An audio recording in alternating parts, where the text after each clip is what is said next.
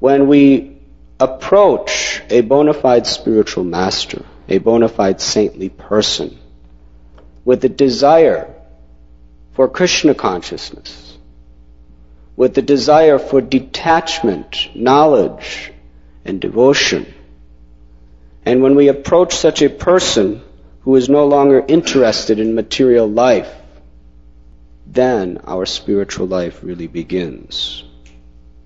Of course, the unfortunate situation is that because the material energy is so powerful, that sometimes we forget why initially or originally we came to spiritual life.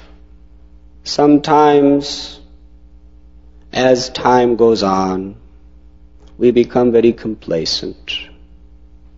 The things that we so enthusiastically renounced or rejected when we began our spiritual life, we begin to consider that these things really are not so bad after all. Maya is like a thief.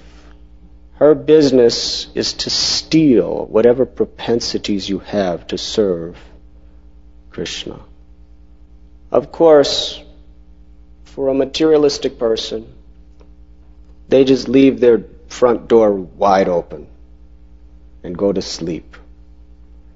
And the thief of Maya just walks right in and steals everything away. But for a devotee who has learned from a bona fide spiritual master that sense gratification and Krishna consciousness are total opposites. You cannot have both.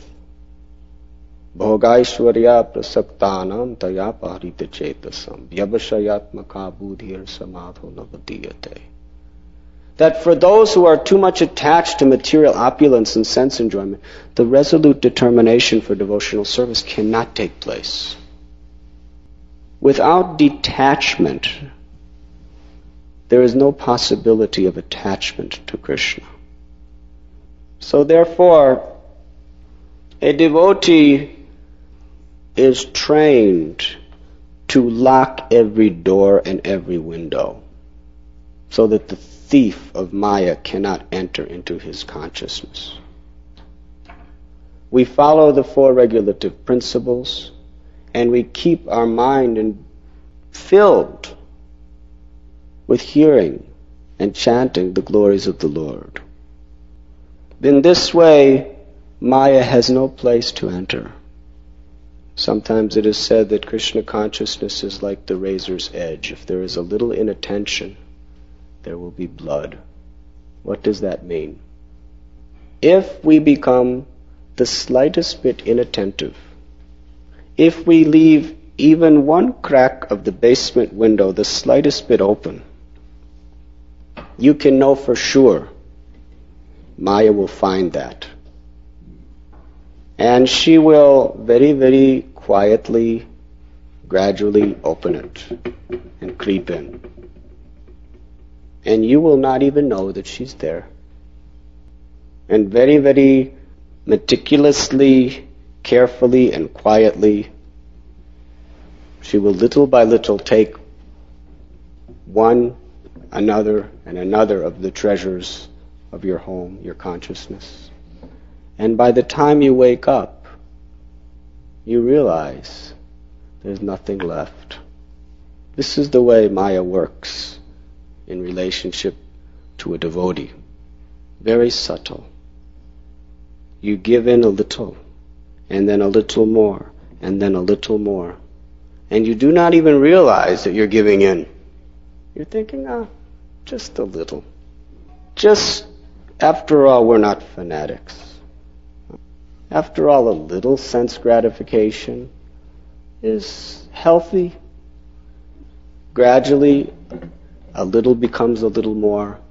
That becomes a little more. That becomes a little more. And you're thinking, actually, I'm a good devotee. I'm doing everything just right. And before you know it, you realize that you're totally fallen. You have nothing. You've lost all your attraction for Krishna consciousness. You've lost all your attraction for austerity. Your intelligence has been stolen away. You're completely an illusion, completely bewildered. Then you finally, after it all makes sense, how did this happen to me? Srila Prabhupada told a story about the camel. It was very cold in the desert, and the Arab man had just one tent. It was big enough only for him. And he had a fire in the tent. It was very warm. So the camel came and said, "Please let me in the tent. I'm very cold." He said, No. It's only big enough for one person. You have to stay outside." So he was very fixed in his determination. But the camel said, "But my nose is very cold. Just my nose. Let me put my nose in." The Arab said, "All right, but only your nose, nothing else." It's the beginning of the end. When you give 1 inch to Maya, there's no end. So the camel put the nose in. After some time, he said, "I cannot see. My eyes are freezing. Please, just my eyes, only my eyes." He said, "All right, only your eyes."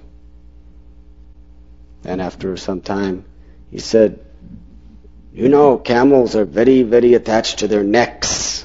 We have very big necks. My neck is freezing. You don't know what it's like. Please, just my neck." And then his front legs, and then his back legs, and then his tail.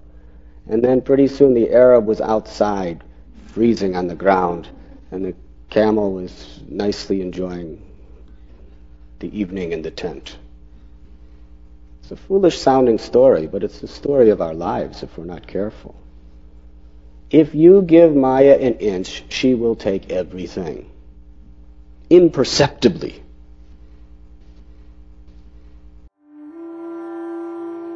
You were listening to Radhanath Swami on devotionalnectar.com.